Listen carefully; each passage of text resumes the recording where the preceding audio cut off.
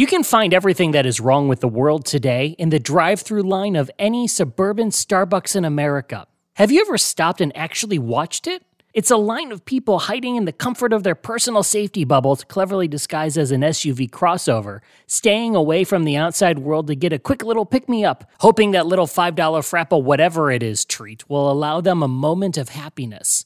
What a bargain! No one's actually talking to each other. The only human connection they're getting in that moment is the small talk with the barista through the window. How on earth did we get here? What are we trying to escape from? For a society that is so digitally connected, we're really more isolated than ever, especially after the pandemic. I think we've forgotten how to communicate unless it's through Zoom, although I would love the ability to mute people in real life. As I've been traveling over the last few years, I've made a point to chat with a stranger every single day. Whether I'm sitting outside at a coffee stand or waiting in line somewhere to pick something up, or even sitting at a bar for a nightcap. So much of who I have become as a human being over the last few years has come from the conversations I have with people from all different walks of life, people with completely different backgrounds than mine. The conversations sometimes go really well, sometimes not so much. And that's okay, because that's the human experience. The insight I've gained about life from random strangers is something I wish everyone could experience every single day in their life,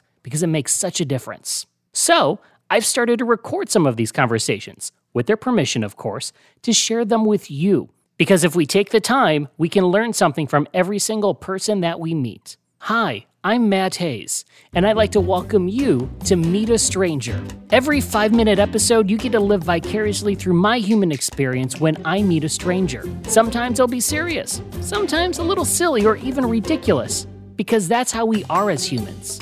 Each person is going to remain anonymous so that way they can feel comfortable to tell their story. And hopefully, you'll feel encouraged to step up and meet a stranger in your own world. This is Meet a Stranger. You can subscribe wherever you listen to your podcasts. Please and thank you.